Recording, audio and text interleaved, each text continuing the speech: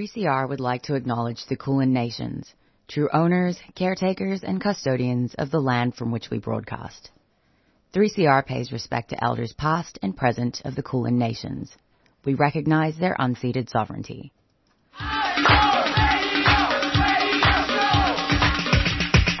This is 3CR Breakfast. Oh, yeah. Alternative news, analysis and current affairs.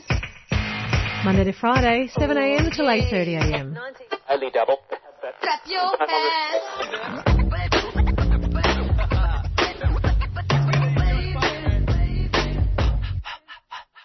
Good morning, listeners. You are on Thursday morning breakfast on 3CR 855 AM. It is Thursday, the 16th of November. Good morning, Spike. Good morning, mate. How you going? I'm all right.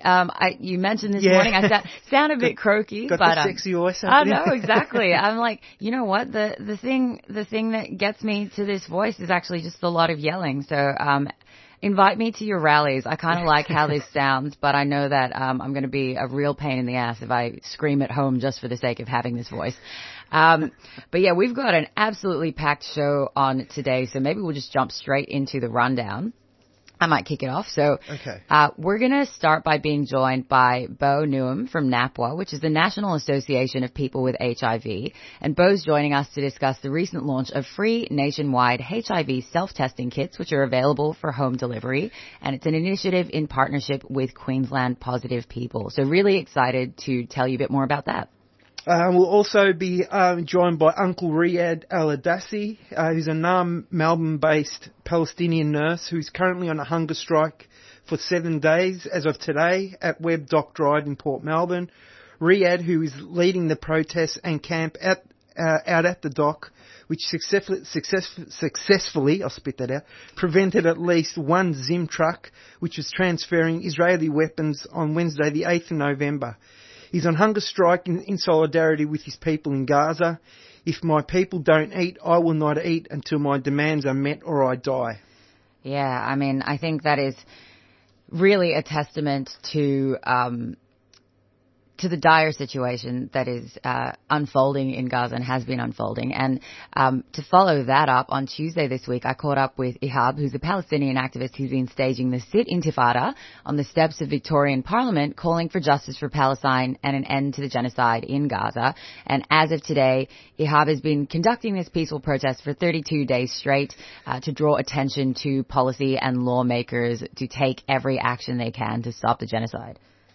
And we'll be having a conversation with Palestinian media artist, documentary filmmaker, writer and producer Rihab Charida, who joins us to discuss the recent publication of a statement of solidarity with Palestine, developed by rank and file members of the Media, Entertainment and Arts Alliance, or MEAA, while the MEAA released its own official statement on the Israel and Palestine crisis on November 6. Rank and file members have united to call for a stronger action by the Union on Palestine solidarity, including with regard to the protection of journalists and cultural workers. And then after that, we're going to be joined by Scott Drummond, who is the program manager of VAADA, or the Victorian Alcohol and Drug Association, which is the peak for Victorian AOD treatment, or the treatment sector. And Scott's going to be here to chat about the surge in fatal overdoses in Victoria during 2022, as detailed in data released by the Coroner's Court of Victoria. So really important to listen to that interview and to re-up support for the Keep Our City Alive campaign, but we'll have all of those details when we speak with Scott. And also, finally, we'll have a conversation with the Everybody's Home campaign, which is a national housing campaign that this week called for 1 in 10 houses to be social housing over the next decade as a measure to end homelessness in Australia, and has recommended the 10% target in its submission to the National Housing and Homelessness Plan, which is expected to be released next year. So we'll be joined by May Aziz, who is the spokesperson for Everybody's Home. Yeah, awesome. So, packed show. Stay tuned. We've got plenty to get through, and we can't wait to go through it with you. But for now, here's a bit of exciting community news. Hi, everyone. You're invited to the 2023 Beyond the Bars CD launch on Thursday, the 16th of November at Arnie Almathorpe's Gathering Place, Dardy Munwaro, High Street, Preston. Join MC Shirley Hood for an evening of talks and music, including Kutch Edwards, Amos Roach, Chris Austin and myself, Robbie Thorpe, and the band. Thursday, the 16th of November, Arnie Almathorpe's Gathering Place, Dardy Munwaro, from 6 p.m. to 8:30 p.m. All welcome. See you there.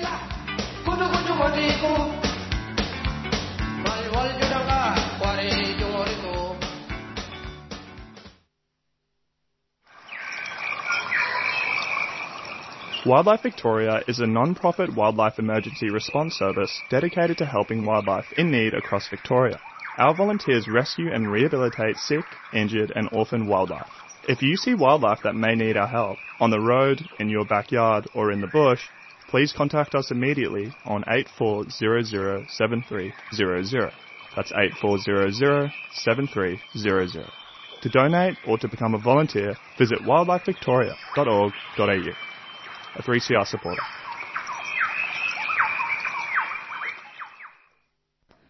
These are the news headlines for Thursday, the 16th of November. Yep.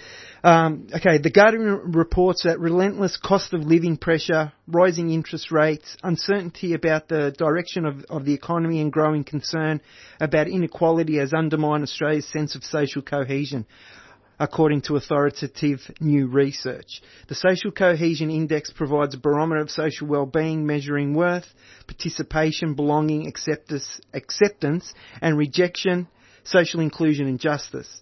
The measure declined by 4 points over the past 12 months, hitting the lowest result on record. Since November 2020, the peak of social which was the peak of social cohesion during the COVID-19 pandemic, the index has plummeted 13 points.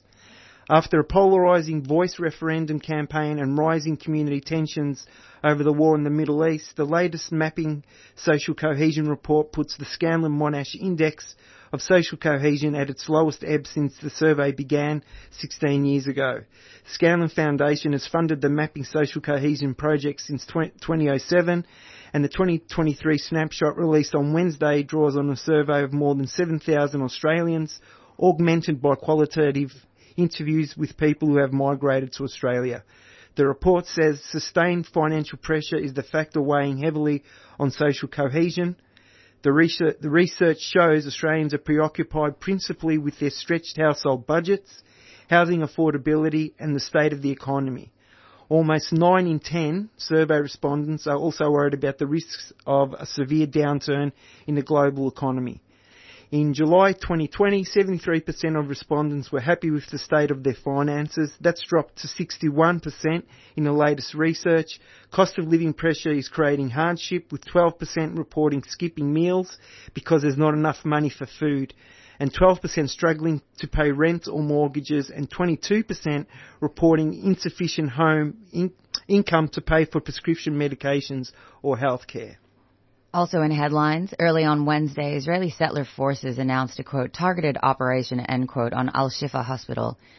Despite any substantiating evidence to justify their raid on Al-Shifa, Israeli forces claim that the medical complex stands above a Hamas command center.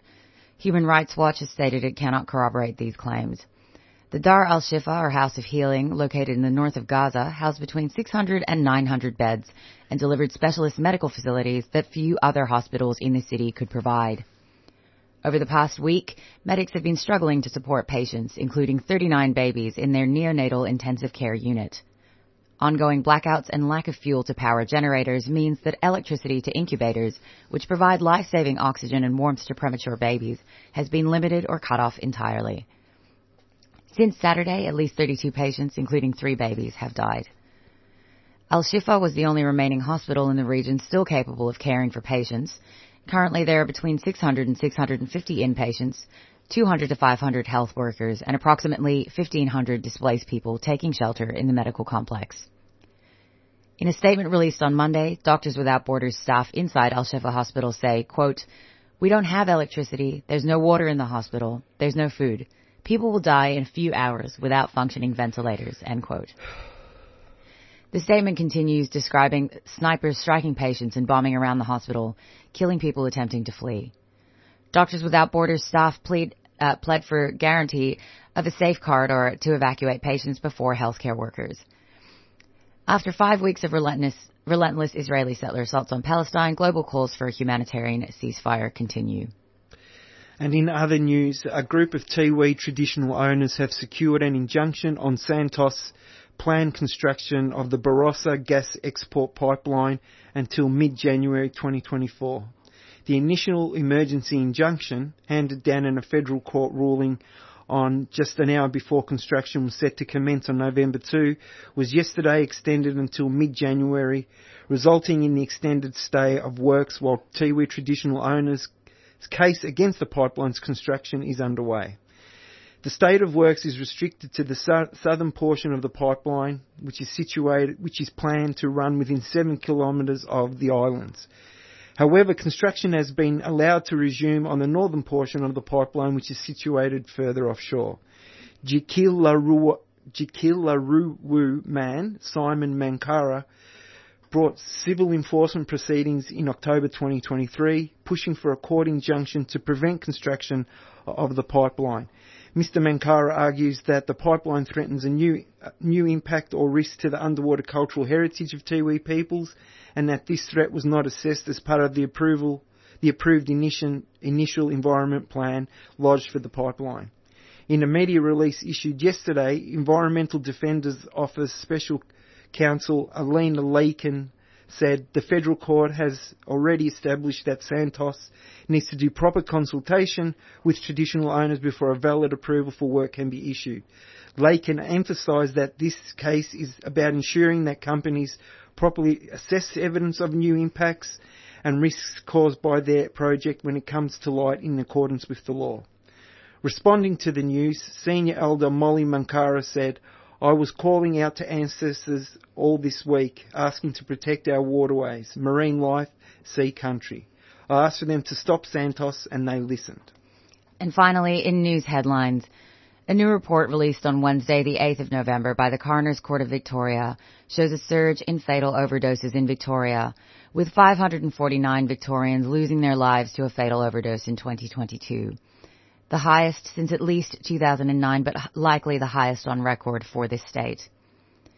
Heroin-related fatal overdoses were the highest in 23 years, with the City of Melbourne having the highest number of heroin-related fatal overdoses, 24, which is over 2 people every month in 2022 in the City of Melbourne alone. Alcohol-related fatal overdose is also the highest since at least 2009 in Victoria, and fatal overdoses involving synthetic drugs were 46 people in 2022, up from 2 in 2018, an increase of 2,000% in 5 years. These fatalities are preventable with evidence-informed policy measures such as drug checking, decriminalising public intoxication, and overdose prevention services, which are capable of curbing these harms. These have been the news headlines for Thursday, the 16th of November, and you're listening to 3CR 855 AM.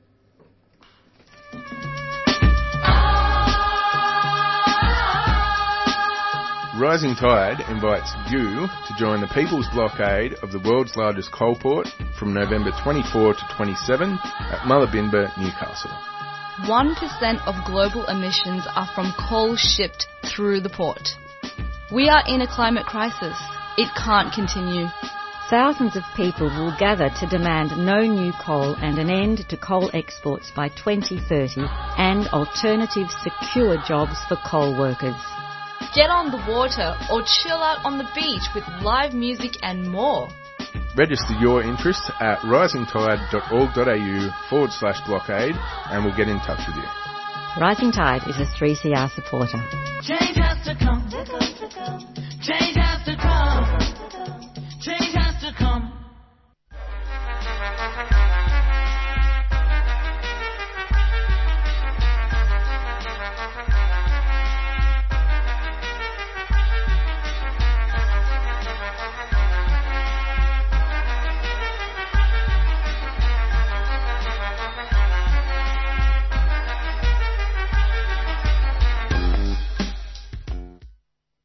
And we are back on Thursday morning breakfast on 3CR 855 AM. And we are now joined by Bo Newham from NAPWHA, the National Association of People with HIV, who joins us to discuss the recent launch of free nationwide HIV self-testing kits available for home delivery, an initiative in partnership with Queensland Positive People. Bo is the project lead of the National HIV Self-Testing Project at NAPWHA. You can find out more about HIV self-testing and order a kit by heading to self.hivtest.au. Good morning, Bo. Good morning. Thanks so much for joining us this morning. So I thought maybe we could begin by jumping into the importance of, discussing and amplifying the needs of people living with HIV in Australia and the importance of community-led change in striving for health equity. So could you speak a bit to the role that this grassroots action and community-led action has had in driving better outcomes for people living with HIV as well as people at risk of acquiring HIV in Australia, and how NAPWHA's work fits into this? Yeah, of course. I think it's really hard to undersell the impact of grassroots activism has had on the HIV response in Australia. Like, Australia is seen as having one of the best HIV responses in the world, and a lot of that began with the third Australian National Conference on AIDS, which was in Tasmania in 1988, where people living with HIV stormed the stage and kind of stood up publicly for the first time saying, we are the ones living with the virus, like we need to be spoken to on these issues, not just spoken about. And I think that really set the tone for the next, almost 2 decades, more than 2 decades of work where government, health, and the community have all been kind of working together on kind of meeting the needs of people with HIV and people at most at risk of acquiring HIV. So NAPWHA itself is a body which is made up of state or territory-based bodies of people living with HIV, and we try to step forward and ensure that both the needs of people who have been living with HIV long-term, in Australia now more than 50% of people with HIV are aged over 50, but also people who are newly acquiring or people who are migrating to Australia with HIV. It's more important than ever as HIV diversifies in our community that we're going to the people living with HIV to kind of really lead and kind of decide what the main focus is going to be.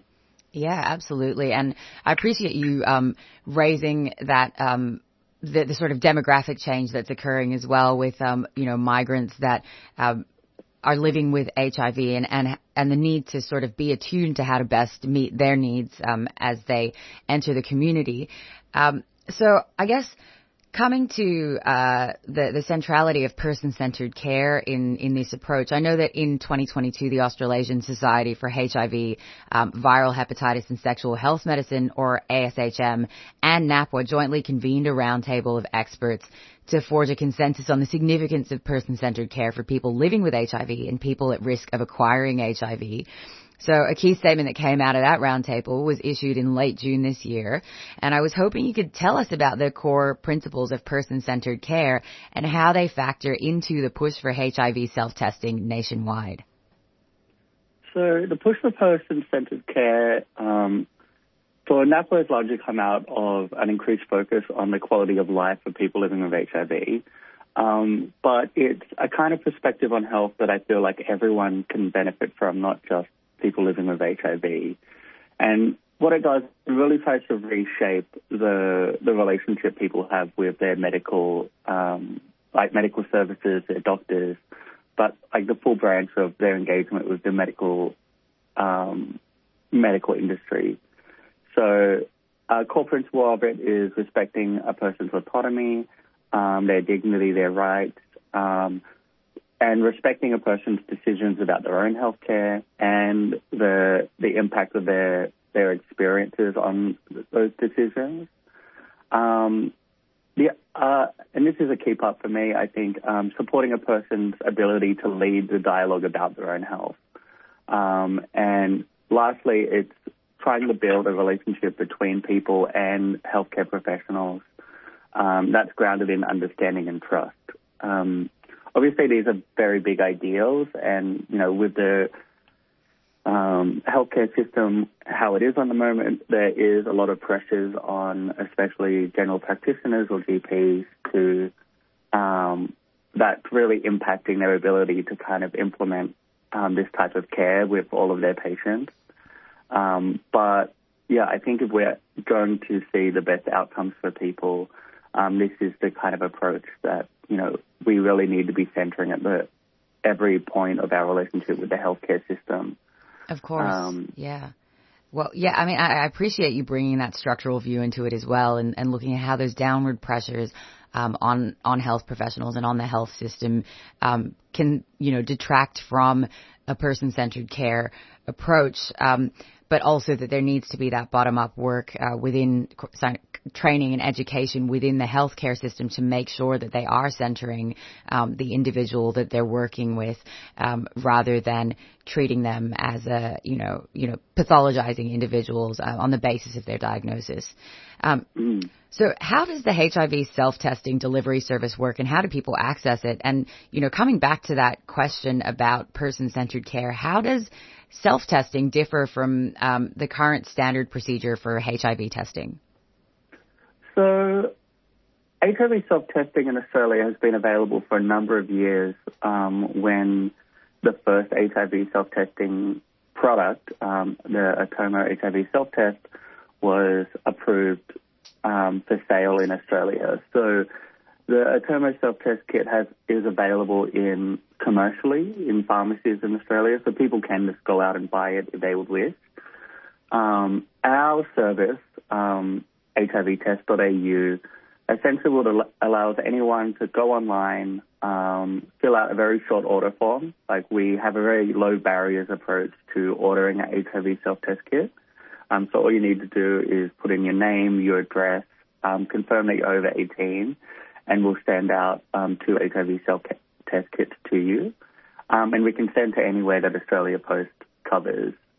Other than our service and the Atoma test kit, all other services in Australia require it to be either a face-to-face service or a service where you have to send in a sample through the mail and then receive your results through either a phone call or an SMS. For us, HIV self-testing is really important because we know from the epidemiological data that there is a number of people in Australia that are living with HIV that aren't aware of their diagnosis. It tends to sit at around 10% of the HIV positive population. And we really know that we need to diversify the different ways in which people can have an HIV test to kind of fit into what their needs are, rather than expecting them to come to the services that we currently have on offer. Already we've seen a really big uptake of the HIV self-testing kit from all around Australia. And I think it's just been really important, especially for people that may struggle to have a clinic near them that they're comfortable in talking about HIV with, or they just may not have a clinic near them in general. But also, we've also seen, I'll take, for example, women who get diagnosed with HIV are really overrepresented in late diagnosis. So that means they've had HIV for some time before they get diagnosed. And we've spoken to some of those women, and a lot of them have said that they were almost talked out of having an HIV test by health professionals who thought they weren't at high enough risk in order to satisfy kind of the need for an HIV test. So this kind of, if people are experiencing a sort of gatekeeping of testing, HIV self-testing allows them to kind of sidestep that a bit and just go directly to the test if they feel like it is best for them. Yeah. And I think, having that element of privacy and self-determination over the way that you engage in, in testing is really important. But I also understand that, being outside of a clinical setting means that people might not necessarily know how to access support to navigate their results. So I know that the website has information about this. Could you let us know about where people can access support to navigate the test results once they come through, and whether there's anything else you'd like to share as we wrap up? Yeah, of course. So when you receive the test kit, you receive a kind of an info pack that kind of runs you through the possible outcomes of the HIV self-testing kit and where to best access services. In Australia, we're very lucky in that there's some incredible services at the state level, but also national hotlines that can respond to people 24/7. So they're all listed. Other than that, we really tried to make the website kind of as focused as possible and really give people the top line messages. I think, the most important message for everyone in Australia right now is that HIV is no longer a death sentence. It is a manageable condition. If people are on treatment, they can get to a point where they can no longer transmit the virus sexually, and that the expectation of how long you would live is exactly the same if you're on treatment than if you weren't. And I think there's those core messages really bringing people to a point where HIV isn't that kind of terrifying specter that is holding over from the 1980s, 1990s, can really help people kind of contextualize HIV to 2023 and just focus in on the fact that knowing your status is the best possible thing you can do for your health, whether that's positive or negative. It's not knowing that is really putting your health in danger.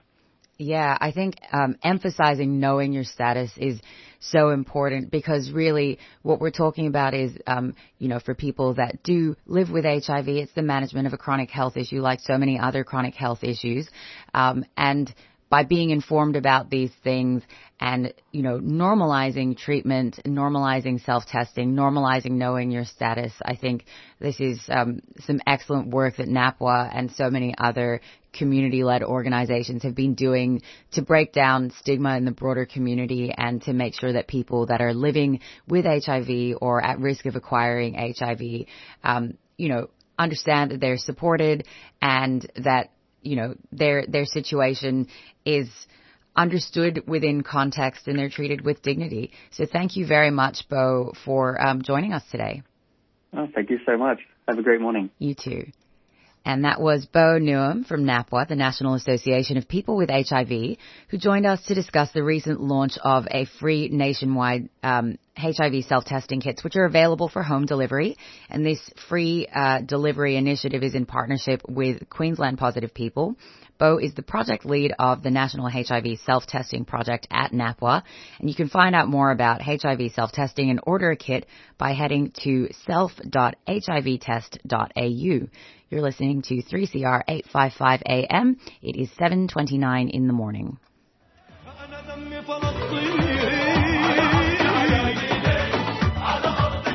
What's taking place in Palestine is horrendous.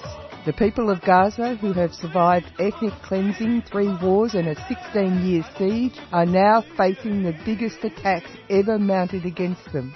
This will only stop if governments like ours demand that it stop.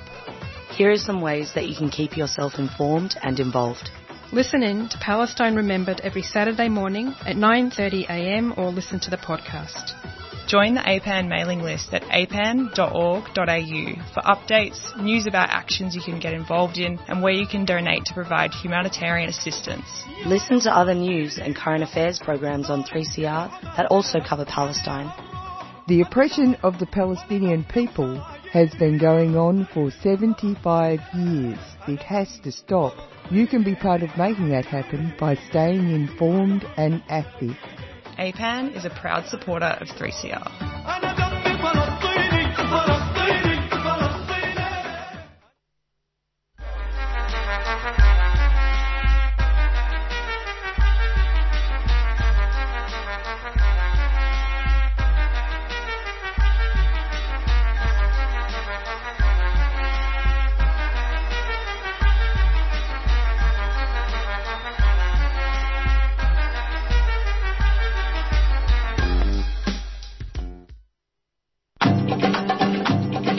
Salam be hamegi. This is Jahan Khanlu from Salam Radio. Tune in 4 to 6 p.m. every Sunday on 3CR for a wide selection of modern music from the greater Middle East and beyond. We feature guests both locally and internationally based to help bring new sounds to you. For more information, please follow our Instagram at Salam Radio Show. So tune on in.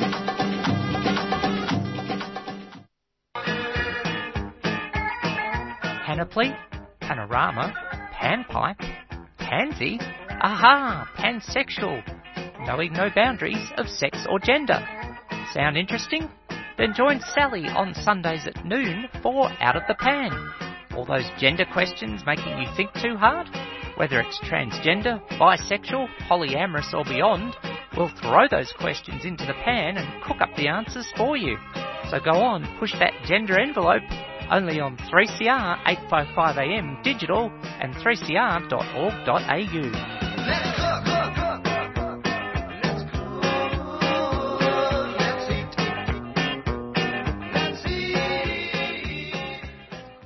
And we are back on Thursday morning breakfast on 3CR 855 AM. And Inez, take it away. Thank you so much. So we were going to speak to Uncle Riyad Al-Adasi, who's a Melbourne-based Palestinian nurse who is currently on hunger strike for 7 days as of today at Webb Dock Drive, who is leading the protest and the camp out at the dock, which successfully prevented at least one Zim truck, which was transferring Israeli weapons on Wednesday, 8th of November, and is currently on hunger strike in solidarity with his people in Gaza. If my people don't eat, I will not eat until my demands are met or I die. And given the fact that he is on hunger strike, has said that there is a media statement that I can read in place of the interview. So apologies for that, but this is what I will read. And this is the media release for the Webb Dock ongoing protest and hunger strike, Wednesday the 15th of November. On Wednesday, the 8th of November, 500 pro-Palestinian activists blockaded the Webb Dock in Port Melbourne for 12 hours. They successfully prevented at least one Zim truck, which was an Israeli national shipping carrier involved in the facilitation of weapons transfer. And it stopped it from entering the dock to move forward with its shipment. The next day, the Melbourne Palestinian nurse, Riyad Al-Adasi, returning to the dock alongside 40 pro-Palestinian activists with tents, sleeping bags, supplies and protest signs. They began an ongoing sit-in, sleep-in at the dock to ensure no more weapons are shipped from Australia to Israel to kill Palestinians in the occupied Gaza Strip and elsewhere in occupied Palestine. On the same day, Al-Adasi embarked on a hunger strike, vowing not to eat until the people of Gaza eat. As the death toll from Israel attacks in the tiny enclave climbs above 11,000 Palestinian people in the fifth week of the onslaught, which has targeted hospitals, ambulances, schools, residential buildings, refugee camps, and places of worship. The hunger strike is also in response to Israel cutting off food, cutting off water, cutting off electricity and fuel with intermittent disablement of internet and telecommunication services to the siege Gaza Strip. Today marks the 7th day of Al-Adasi's hunger strike, with no food, just water for sustenance, as he camps out at the dock with increasing numbers at the protest site, reaching more than 100 pro-Palestinian activists. Al-Adasi will escalate to a full hunger strike until his demands are met or he dies, stating, "If my people don't eat, I will not eat, save Gaza first." And I and many of the protesters here with me have family members who have been directly and brutally impacted by this genocide. It is completely unacceptable that our Australian tax dollars are used to support what is becoming the most intensive genocides of our collective times. The UN Special Rapporteur on Occupied Palestine territories only this week argued that Israel does not have the right to self-defense underneath international law, because the threat to Israel is stemming from a militant group within an occupied territory, not another state. Now, Al-Adasi wants the Australian government to publicly set the record straight to stop perpetuating the lethal falsehood of Israel's right to defend itself with impunity, and immediately hold Israel to account for its gross violations of international law. Also, he urges the Prime Minister, Anthony Albanese, to mobilize to cut all financial and domestic ties with Israel and recognize the Palestinian right to self-defense as per the international law, Additional Protocol I to the Geneva Convention of 1949, UNGA Resolution 37/43.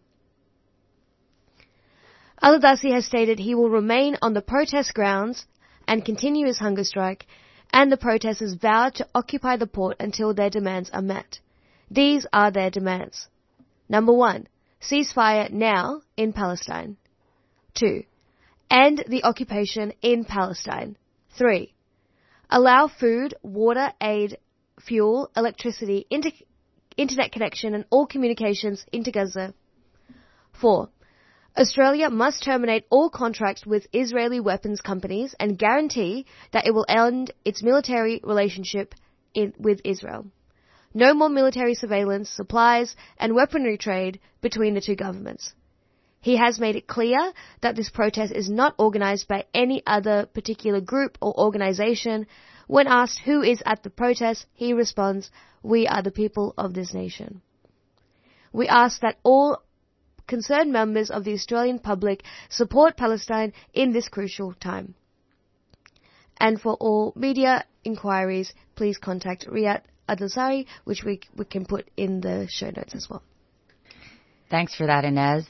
And I think maybe it'll be a good time as well to go to another action that has been ongoing, also regarding the siege, the genocidal siege on Gaza, and I think this has been one that has also been pretty visible. People would have seen it going through the city. This is the Sit-Intifada, which I think is a great tongue-in-cheek name for the peaceful protests that Ihab is holding at the steps of Victorian Parliament. And he's a Palestinian activist who has basically staged a sit-in calling for justice for Palestine and an end to genocide in Gaza. And as of today, Ihab has been conducting this peaceful protest for 32 days straight. And so I'm going to play a quick clip of a conversation that I had with him earlier this week on Tuesday, where I went and sat with him for a while and learned a bit about what this protest is asking for. You're listening to Thursday Morning Breakfast on 3CR 855 AM. And right now I'm out live with Ihab on the steps of Parliament House, where he has been holding the Sit-Intifada for how many days? 30 days now. 30 days. As of this moment where we're recording, it'll be 32 by the time that you hear this.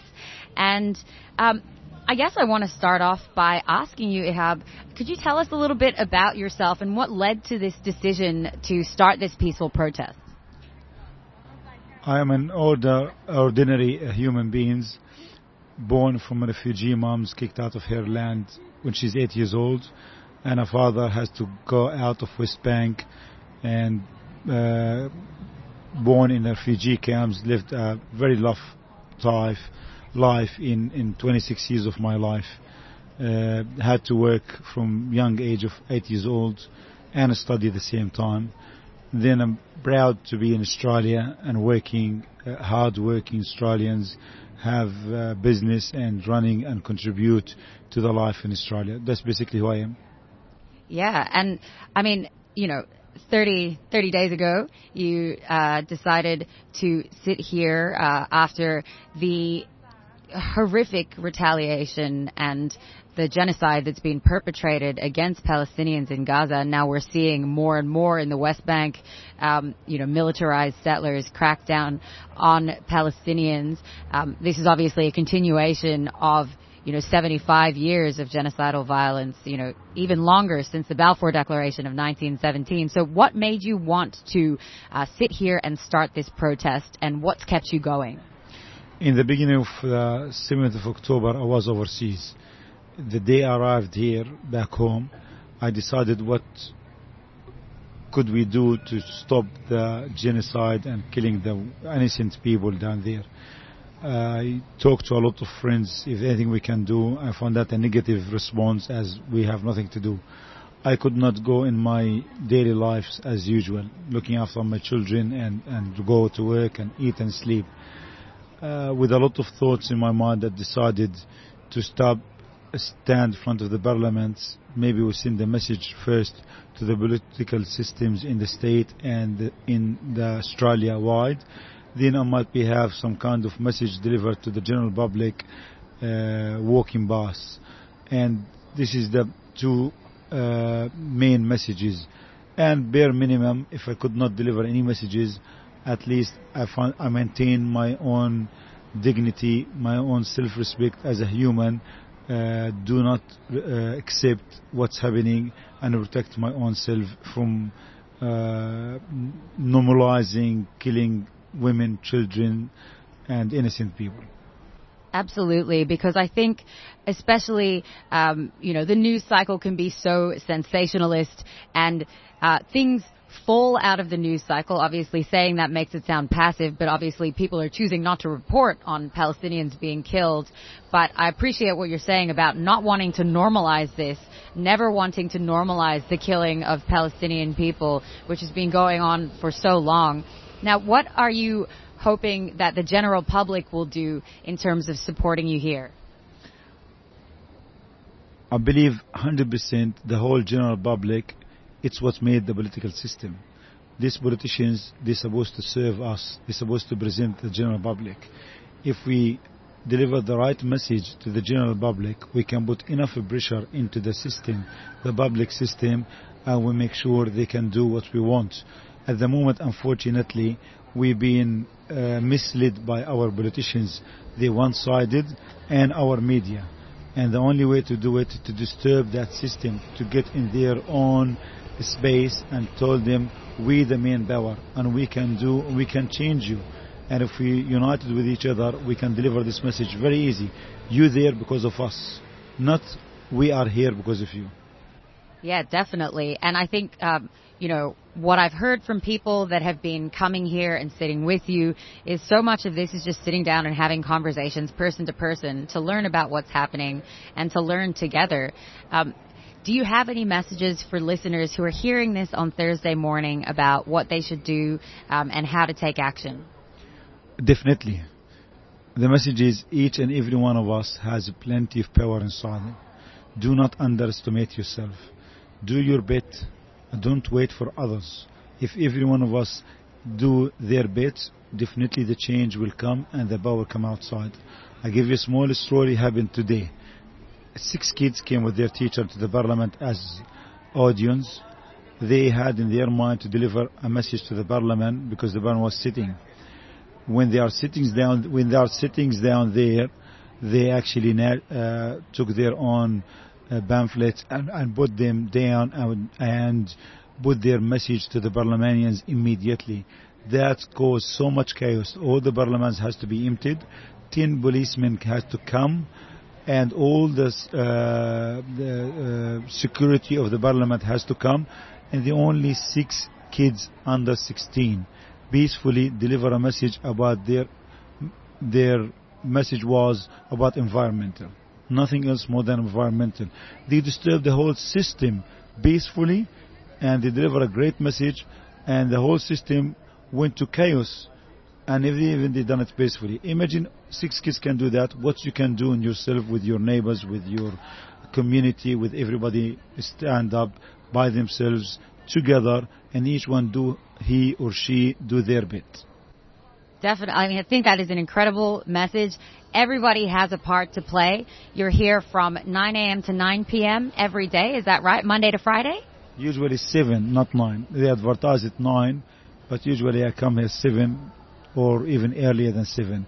We stay until 9:10 every single day. Okay. Well, I encourage everybody to get down. Is there anything else that you want to say to wrap up?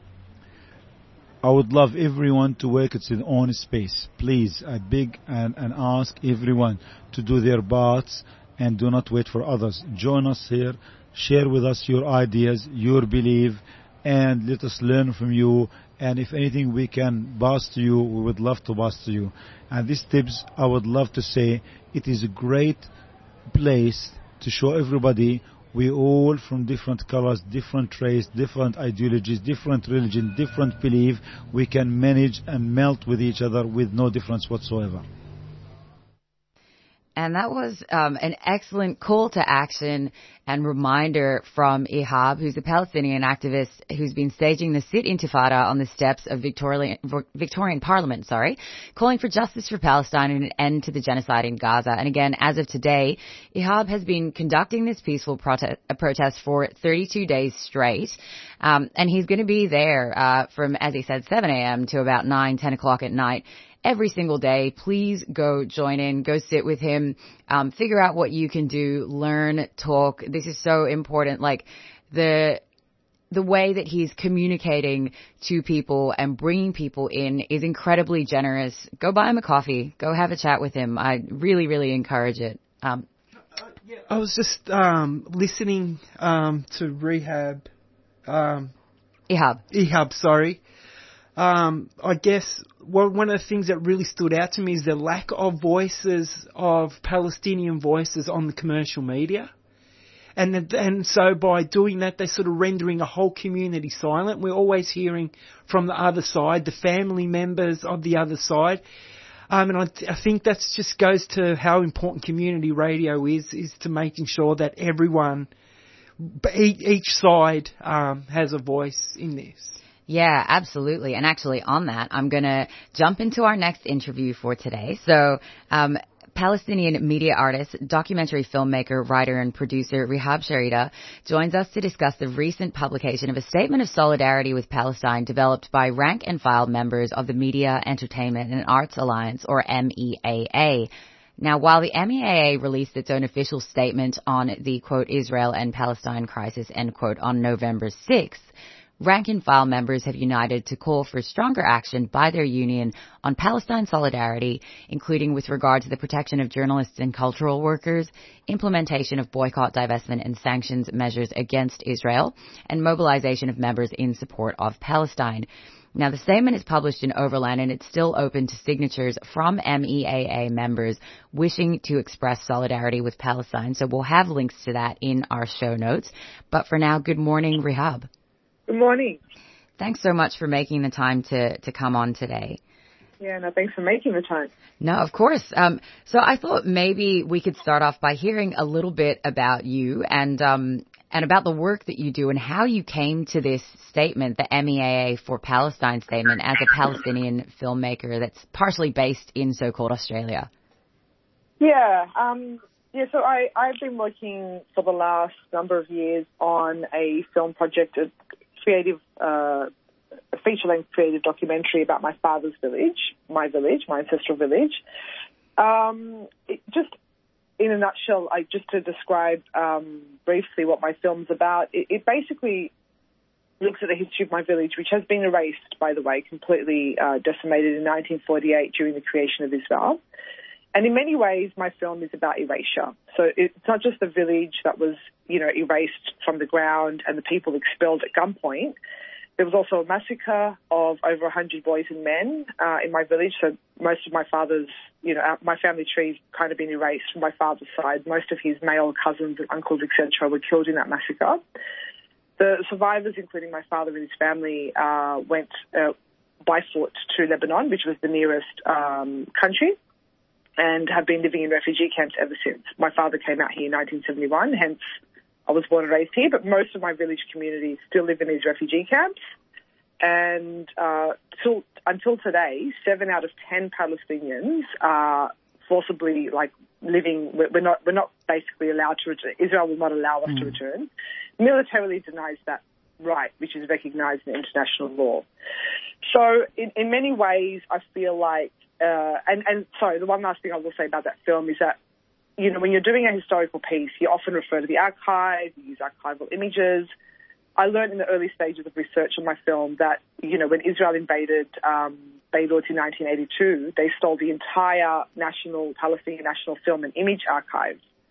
So even our visual history, we don't even have access to that. And so it's, so I got to learn in the very early stages of the research that this is a story about erasure on every single level.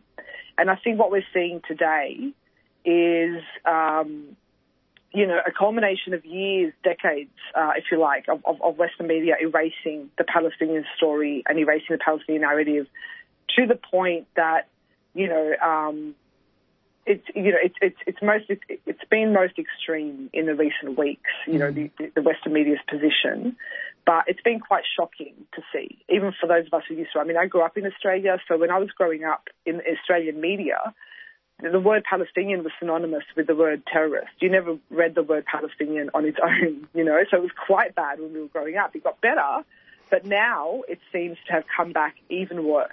Yeah. There's zero historical context, and it's really quite shocking to see. So that's why I've come and added my name to this statement by the MEAA members for Palestine, because it outlines, the problems with the media representation in Australia about this, and brings the important issues to the fore. Yeah, and I mean, when you spoke about the documentary that you're working on, and that, that extreme example of the kind of entire capture of the archive of Palestinian history by Israel, it is just such a, it really feels like we're on a spectrum of that, with that being the most extreme kind of erasure and capture of that. But looking at the way that silencing plays out, that censorship plays out in our media, I think a lot of people are getting a crash course in the fact that, censorship is not just something that, that happened like under McCarthyism or something in the States, but it's actually an active process that's happening now. So, it is. Yeah, I was wondering if you could speak about sort of how this censorship and mismessaging around Palestine contrast against what you see as kind of the ethical imperatives of journalism in this time. Yeah, I mean, it's a good question. I think that it seems as though journalistic integrity has gone out the window. I mean, what we're seeing in terms of regurgitation of, Israeli government lines. And we know in the past there's been so many investigative stories that have kind of followed, Israel's claims and found them to be untrue. So, for example, was it 2006 when the 4 kids on the beach were killed? It blamed a Hamas mine that was placed in the beach, which is absurd as an idea. But then it was found out that was utterly untrue. And so now we're kind of seeing these lies about Hamas using hospitals as bases, etc. And these are just wholly, regurgitated and repeated, without question. The ABC panel a few nights ago was just another example of the racism that I'm talking about, of the silencing of Palestinian voices, the silencing of the Palestinian narrative, of giving so much more airtime to the Israeli narrative, to have 3 panelists representing the Israeli narrative and only 1 representing the Palestinian narrative. I mean, this is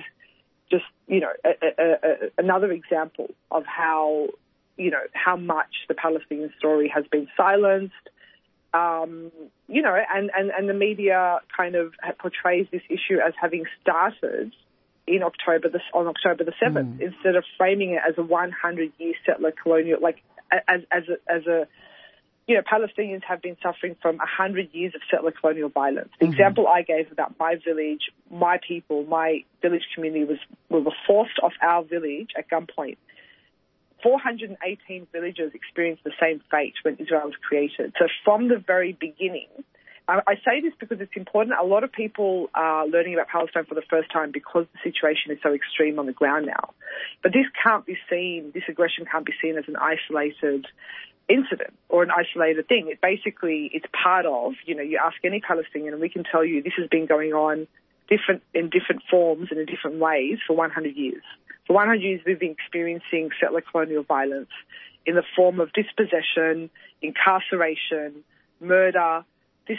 Every Israeli policy has been aimed at reducing the number of Palestinians and stealing as much Palestinian land as possible. And all of the forms in which it tries to do that are forms of genocide. So the genocide isn't new. The attacks on Palestinian land and life are not new. But what we're experiencing in Gaza today is, I don't know if I can find words. I could say it's horrific.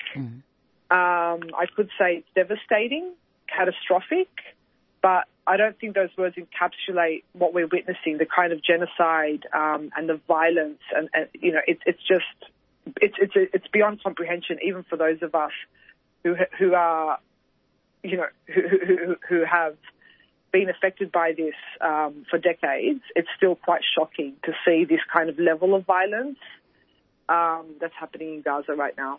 Yeah, I mean, describing it as beyond comprehension, I think is pretty apt, and yet, the ethical imperative here is that we, especially for, speaking as a non-Palestinian media maker, the ethical imperative is to make sure that we continue attending to it and reminding people that this is going on. And so, the MEAA for Palestine statement really raised those concerns and, demanded more of both the MEAA and also just more in general in terms of speaking up in solidarity with Palestine and the importance of continuing to profile this issue. So, could you let us know, just in view of wrapping up, have there been responses to or like a reception of the statement from MEAA and more broadly, and what are you hoping that it's going to achieve going forward?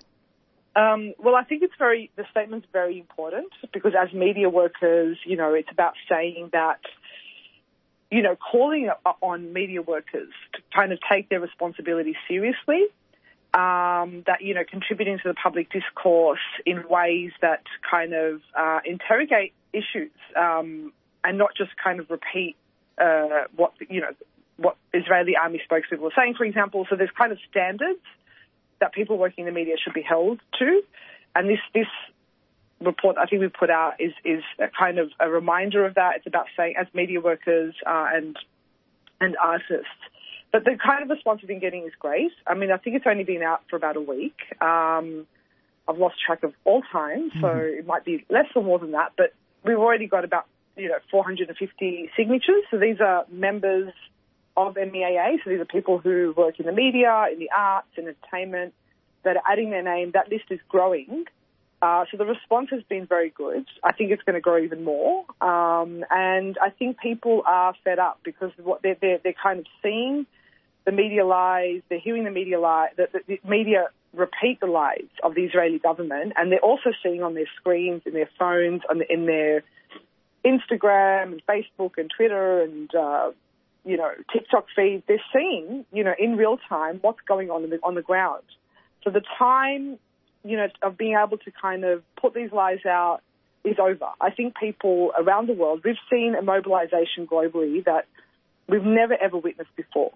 People in the smallest of towns, in the smallest of groups, grandmothers knitting jumpers, all kinds of mobilization activity that we've never ever seen before. And I think that is a sign of people being fed up by the media putting out these lies and then seeing the reality on the ground with their own eyes. I mean, people can, make their own conclusions about what's happening. Genocide looks like genocide, so it's. I think that the number of people that have signed the letter, the numbers of people who are active all over the world and mobilizing all over the world is a sign of this growing disconnect, if you like, between the kind of media establishment and the political establishment in the West and the street, which is saying we are not going to be silent.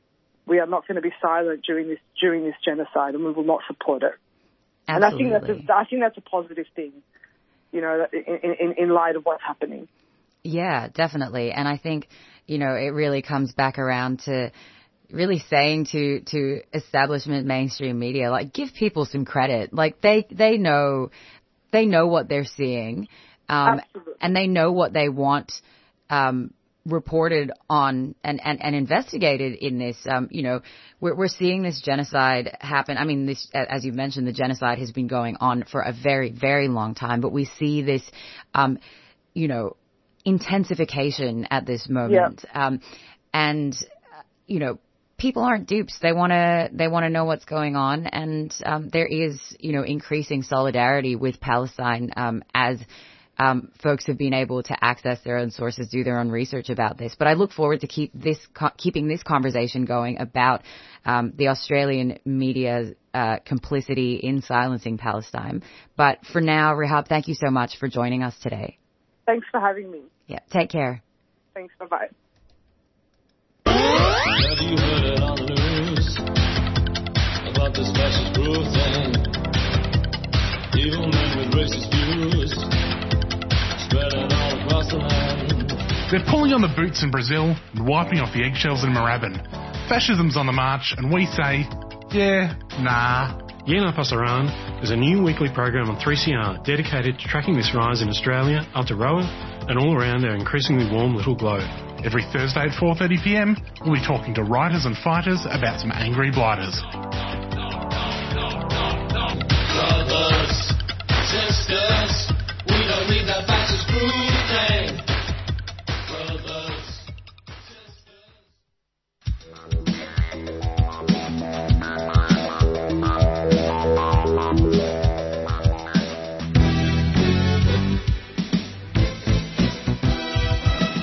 Hi, I'm Jeffrey. I'm Alphonse. I'm Erwin. And we are from the Voice of West Papua. Tuesday 6:30 until 7:30 p.m. News and music from West Papua.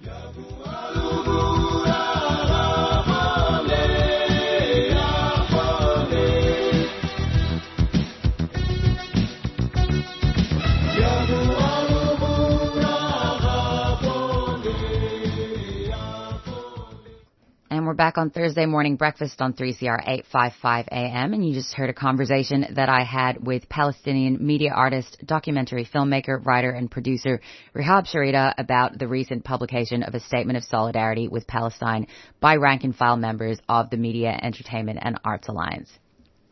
And now we will hear from Scott Drummond, who is Program Manager at the Victorian Alcohol and Drug Association, peak for the Victorian AOD treatment sector, and is here to chat about the surge in fatal overdoses across the board in Victoria during 2022, as detailed in the data released by the Coroner's Court. Thanks so much for joining us here today, Scott. Pleasure. Thanks for having me. No, of course. Welcome back. Scott, these numbers are truly gut-wrenching.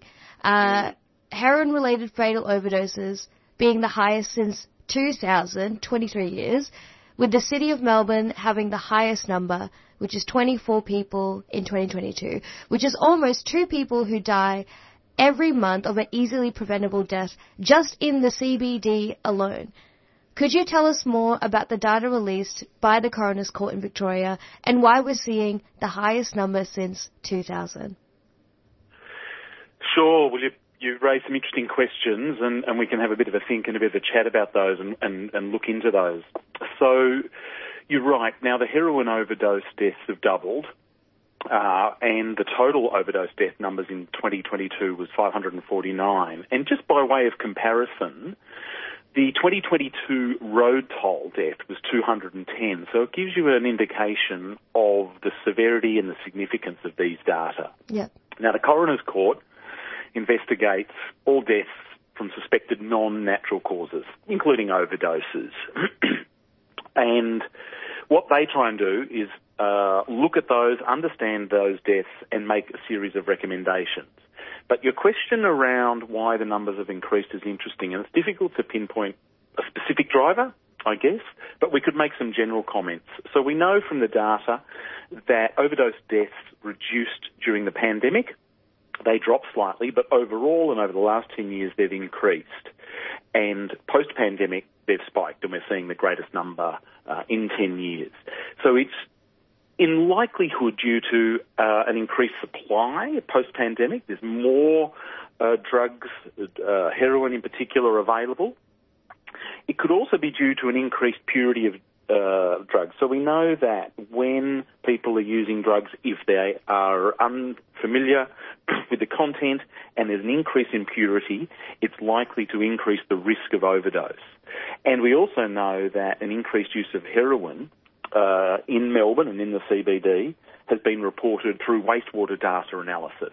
So there's a few things that we can put together there that tell us that, say, with an increased supply, potential increase in purity, and an increase in use, in fact, of heroin in particular, that are contributing to these overdose deaths. But as you point out, the overdose deaths are not just illicit drugs. There are a range of other things that are involved here, and we can have a think about that as well. Yeah, absolutely. Thank you for bringing that up. I mean, we're also seeing alcohol-related fatal overdoses is the highest, at least since 2009 in Victoria.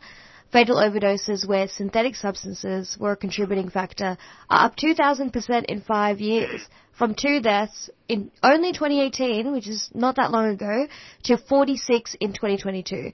And fatal overdoses involving, alcohol and illegal drugs are the highest since at least 2009. We're seeing an increase in preventable deaths across the board. What are we missing here to ensure people get the support they need? So I'll touch on the synthetics first, because you make a good point there. An extraordinary increase in overdose deaths where synthetic drugs have contributed. We've seen just a huge spike over the last decade or so in the number of synthetic drugs. There's something like the UN Office of Drugs and Crime have catalogued something like over 1,000 different novel psychoactive substances now. We don't know what's in them. It's hard to understand what the composition is without drug testing or drug checking, and this is one of the things to your question about what are we missing here to ensure people get the support they need. We would think that and argue that drug checking would be a key initiative that would help in this space. So we know that there's been 5 coronial recommendations calling for drug checking, which helps identify the different compounds in illicit drugs and helps inform safer decision-making. And, of course, the other one, and potentially the most obvious, is the Overdose Prevention Centre, or what most people would probably call supervised or safe injecting facility. And the data tell us, in Melbourne in particular, that people are dying in the CBD and that the CBD needs an overdose prevention centre. The other point I would make is that most fatal overdoses, and most of the data here, is a result of polydrug use. So in the majority of cases, around 77% of fatal deaths involve multiple drugs. Now that includes heroin, it includes illicit substances, like you point out, the synthetic substances, but it's also including alcohol here. And alcohol's a significant contributor to overdose deaths when you put them together. So we're talking about depressant-type drugs and combining those drugs and presenting significant risks. Yeah. And the other thing Sorry, go on. No, you go, Scott. Just quickly too, I think while we are thinking about illicit substances and focusing on, say, street-based use and overdoses in the context of heroin use, we just can't assume that these data is exactly street-based drug use and pointing only to that. So, for example, out of the 549 overdoses, we know that 150 of those, or approaching a third, are folks over the age of 55. So it's not only young people who are at risk here. And there may be more education, for example, required around alcohol and prescription medication, for example, where an older person may also at the same time have compromised health, for example. Yeah, absolutely. I think remembering that, definitely it is polydrug use. And so often what we say in the language in like the alcohol and other drug space is that alcohol is not exempt from being a drug, even though it is widely accessible and really ingrained in our culture, that it is still a drug that people need to use harm reduction skills for, but also people need support for. And so often it gets left out of the conversation. And I think what you pointed out there is so important. And I agree. Yeah, absolutely. Yeah. And I think, too, just ask any ED physician who works on a Friday or Saturday night or over the weekend about the impact of alcohol, and they will tell you it far eclipses the impact of illicit drugs that are coming through the emergency departments. It's a big impact, and as you say, it sometimes gets overlooked in the conversation, the contributing problems that alcohol has, yeah. Yeah, absolutely. And I think, obviously I don't want to solely focus on heroin-related fatal overdoses, but I do want to bring it back to it, only because there is the second CBD Safe Injecting Room campaign, with the release of like the Ken Lay report soon.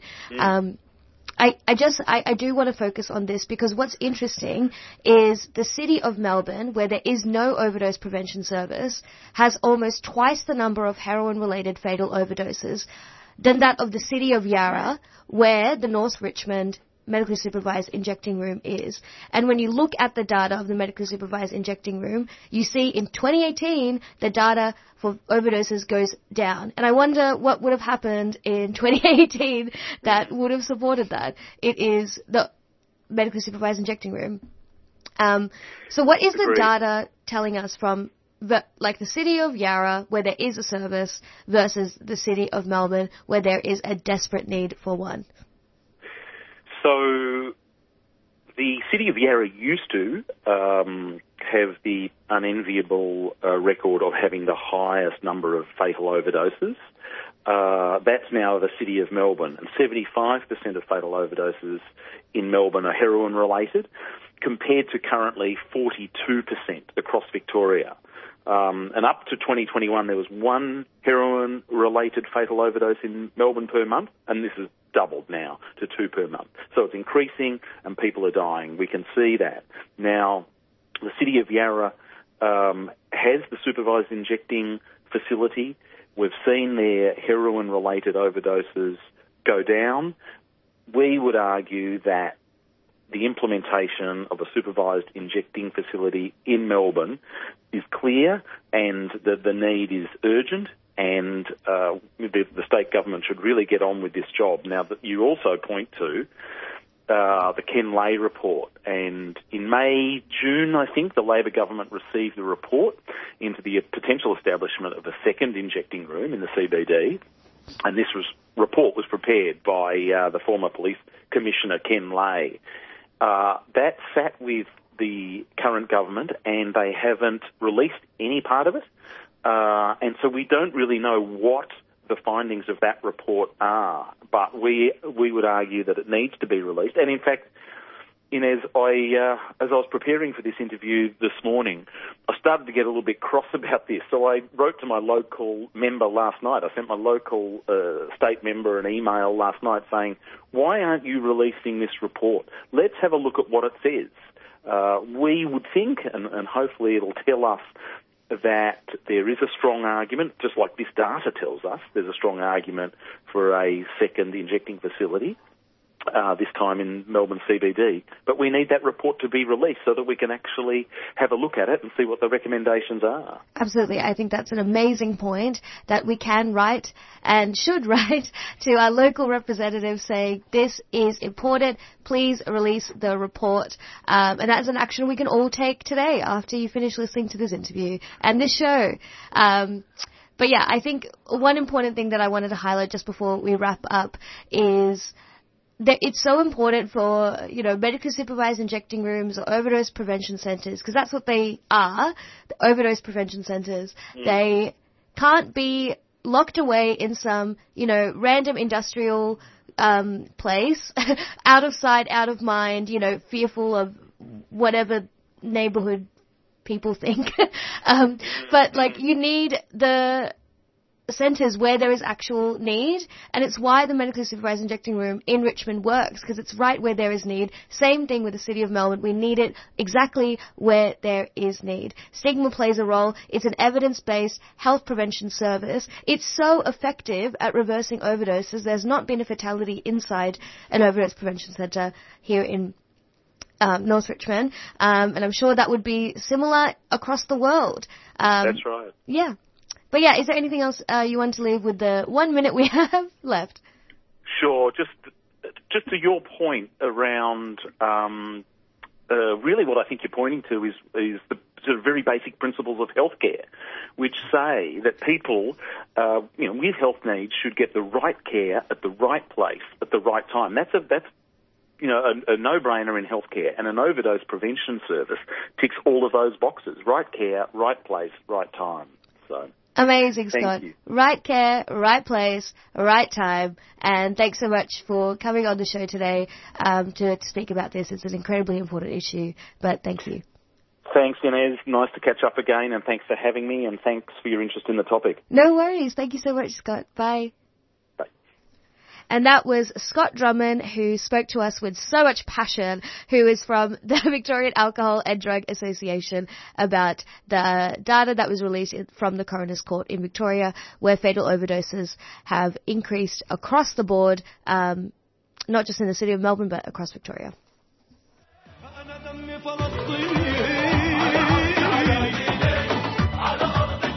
What's taking place in Palestine is horrendous. The people of Gaza, who have survived ethnic cleansing, 3 wars and a 16-year siege, are now facing the biggest attacks ever mounted against them. This will only stop if governments like ours demand that it stop. Here are some ways that you can keep yourself informed and involved. Listen in to Palestine Remembered every Saturday morning at 9:30 a.m. or listen to the podcast. Join the APAN mailing list at apan.org.au for updates, news about actions you can get involved in, and where you can donate to provide humanitarian assistance. Listen to other news and current affairs programs on 3CR that also cover Palestine. The oppression of the Palestinian people has been going on for 75 years. It has to stop. You can be part of making that happen by staying informed and active. APAN is a proud supporter of 3CR.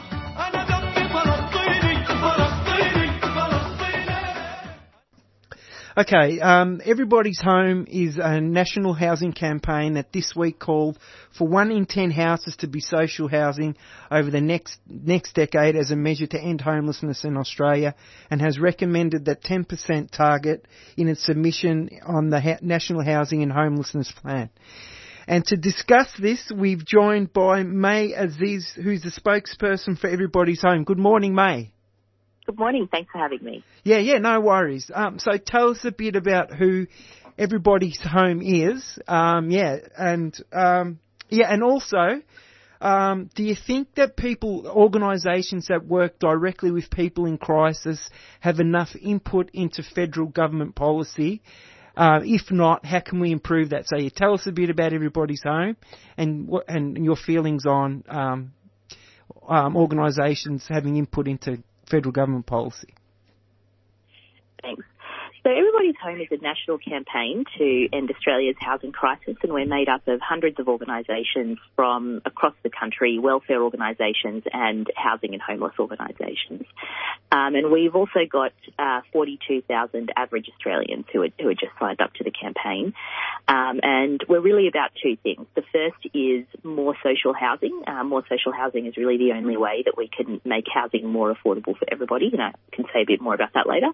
And the other thing is tax reform, so that housing is homes, not investment vehicles. I think to your second question there about whether the people who are on the front line get enough say in how we make our policy, I think almost anyone I think would tell you the answer is no.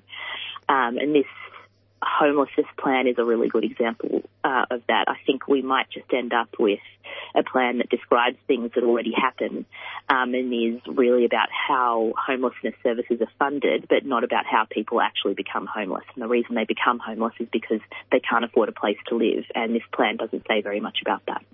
Okay, thanks for that. So tell us what what the recommendations are, because we know that social public housing in Australia is at 4% and falling, and you guys have identified the lack of affordable housing as one of the major contributors to homelessness and the homelessness or housing crisis. So what's Everybody's Home's recommendations? So there was a time in Australia back when housing was broadly affordable, and back in that time the government was building and supplying a lot of housing to people directly. So between the Second World War right up until the mid-80s, the government was building a lot of housing. It used to build around 30,000 homes a year, and at the highest point, about 1 in 4 homes that was being built in Australia was being built by the government. Today it's less than 1%, and so it's no wonder that housing is really unaffordable when the government's got such a small market share. There's really no way for them to drive affordability. We've been seeing a lot of commentary over the last few months about how all we need is more supply, but that's really not going to be something, no one really describes how that's going to happen, right? No. The idea is we just build more and they trickle down and become affordable somehow. But the truth is we've never had more homes per person than we have now. The number of homes per person goes up at every single census, but it never gets cheaper. It only gets more expensive. And the reason for that is because the government is stepping back and not supplying housing itself. So that's why we want that target of 10%. Thank you so much for highlighting that, because I think there's a real I think when people talk about the housing crisis, we know that there's empty houses everywhere, and I think it really highlights the lack of what you've described is the lack of publicly produced accommodation or housing. And so what are the other mechanisms that the federal government has at its disposals to impact housing affordability? The other thing they can do is tax reform. So over the last 30 years, we've had tax changes that have meant that the wrong people are becoming suppliers of housing. So, more than 30, 40 years ago, private landlords were mostly positively geared, and now they're mostly negatively geared. So they're these highly leveraged amateur landlords, and that's who mostly supplies housing in Australia. It's a bit of a crazy system. And what it means is that if you're in a bit of hardship or you need a break from paying rent for a few weeks, or you need a payment plan, or whatever it is, your landlord might not be, they're definitely not required to do it, and they might not be in a position to do it, which is totally different to how we do any other essential service in Australia. Yeah. Electricity, utilities, water, they can't just turn off your service. They have to enter into a plan with you if you are in hardship. If you don't pay for a while, it doesn't mean you get cut off. It's actually single digits in Victoria, for example, of people getting cut off from their electricity, because there are, we recognise it's an essential service. Yeah. But here it's supplied by amateurs and not by the government or by more professional landlords. So we say definancialise housing, take away some of these investment tax breaks, and that'll bring down the cost of housing. Okay. The Everybody's Home media release also outlined that the free market simply won't be able to deliver affordable accommodation Australia requires, that renting has never been less affordable, and housing stress is the fastest growing cause of homelessness. It also indicated the federal government has the power to end homelessness. So I guess you've alluded to these things, but so how do we get into this position? How do we get into a position where we have 4 houses to each person, but there's homelessness? Yeah. Yeah, that's a really good point. I go places sometimes, or I talk to journalists, I give talks, and people have all these ideas about, prefabricated houses and tiny homes. And that stuff's great, but the people aren't homeless because there aren't enough homes, right? So what we need to do is make it such that everyone can afford somewhere to live. That's why people are homeless. People love to overcomplicate it. Government loves to overcomplicate it. They love to pretend that people are homeless because they've got these complicated lives. The number of people who are homeless in Australia grows as housing unaffordability, gets worse and worse. So the biggest and most important thing that we can do is bring down the cost of housing, and the best way to do that is for the government to start supplying more housing, as I mentioned earlier, and for them to stop housing from being this big investment vehicle which just pushes up the cost of it. Yeah.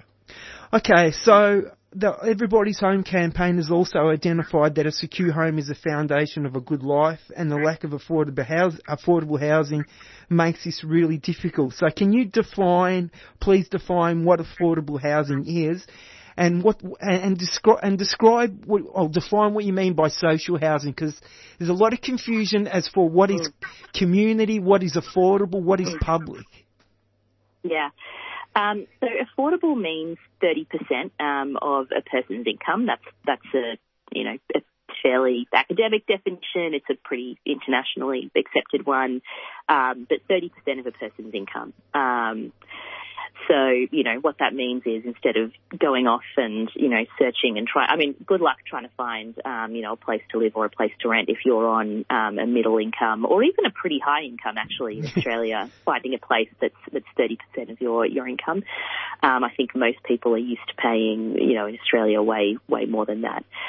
But that's why, again, social housing is so important, because it's not set at a fixed price. It's a percentage of people's income if they're waged, if they've got an income coming in.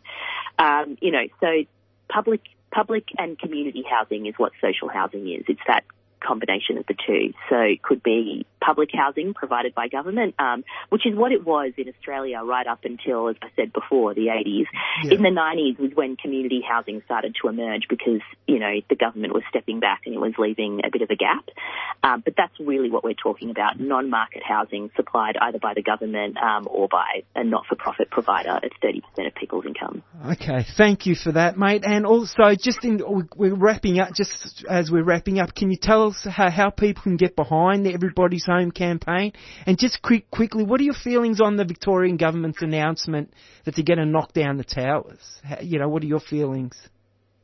This is not the time to be knocking down public housing. I mean, one of the reasons that we're losing so much, one of the reasons why we're getting so behind is because the federal government isn't funding public housing anymore, and state governments are really rationing it. It's now for just people at the absolute margins of society. I was talking earlier about back when housing was affordable. Public housing, all sorts of people used to live in it. Construction workers, teachers, waged workers, because there was enough of it. And now what we're seeing is there's so little of it, and knocking it down, isn't useful. We should be protecting the public housing that we've got and building more or buying more. The state government could also buy more if it needs more. Sorry, I think I missed your and also, how can people... How do you get involved? Visit everybody'shome.com and sign our petition, and we'll get in touch with you. We've got a big community of renters and people who care about the housing crisis. Thank you so much for your time, May, and thanks for joining us this morning. Thanks. That was May Aziz, the spokesperson from the Everybody's Home National Housing Campaign that this week called for 1 in 10 houses to be social housing over the next decade as a measure to end homelessness in Australia, and has recommended a 10% target in its submission on the National Housing and Homelessness Plan, which is expected to be released next year. And just before we wrap up today's show, I wanted to reiterate a statement from a group called Mums for Palestine, which on Thursday, the 9th of November, was calling for the Australian government and all governments to call for an immediate ceasefire, to call on the Australian government to condemn Israeli war crimes, for the Australian government to cease weapons exports to Israel, to demand respect for international law, including the protection of civilians, hospitals, medical staff and schools, for an immediate and safe access of humanitarian aid into Gaza, including urgent food, medicine, and clean water, an end to the evacuation orders on hospitals, the safe return of displaced people to their homes, and an end to the blockade on Gaza and the occupation of all Palestinian territories.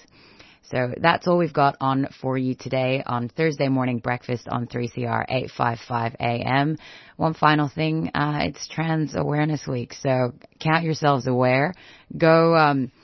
Go have a look at resources, support the Incarcerated Trans and Gender Diverse Community Fund, support Beyond Bricks and Bars and the awesome work that Whitgary and other critical social workers are doing to support trans folks inside. And we will catch you next week on Thursday Breakfast. 3CR Breakfast would like to thank the New International Bookshop, Melbourne's independent radical bookstore and venue, for their financial support of this program. You can find Nibs in the basement of Trades Hall in Victoria Street, Carlton. And while you're there, check out Radical Coffee, a worker-run cooperative cafe in the courtyard. Keep up to date with upcoming events at nibs.org.au.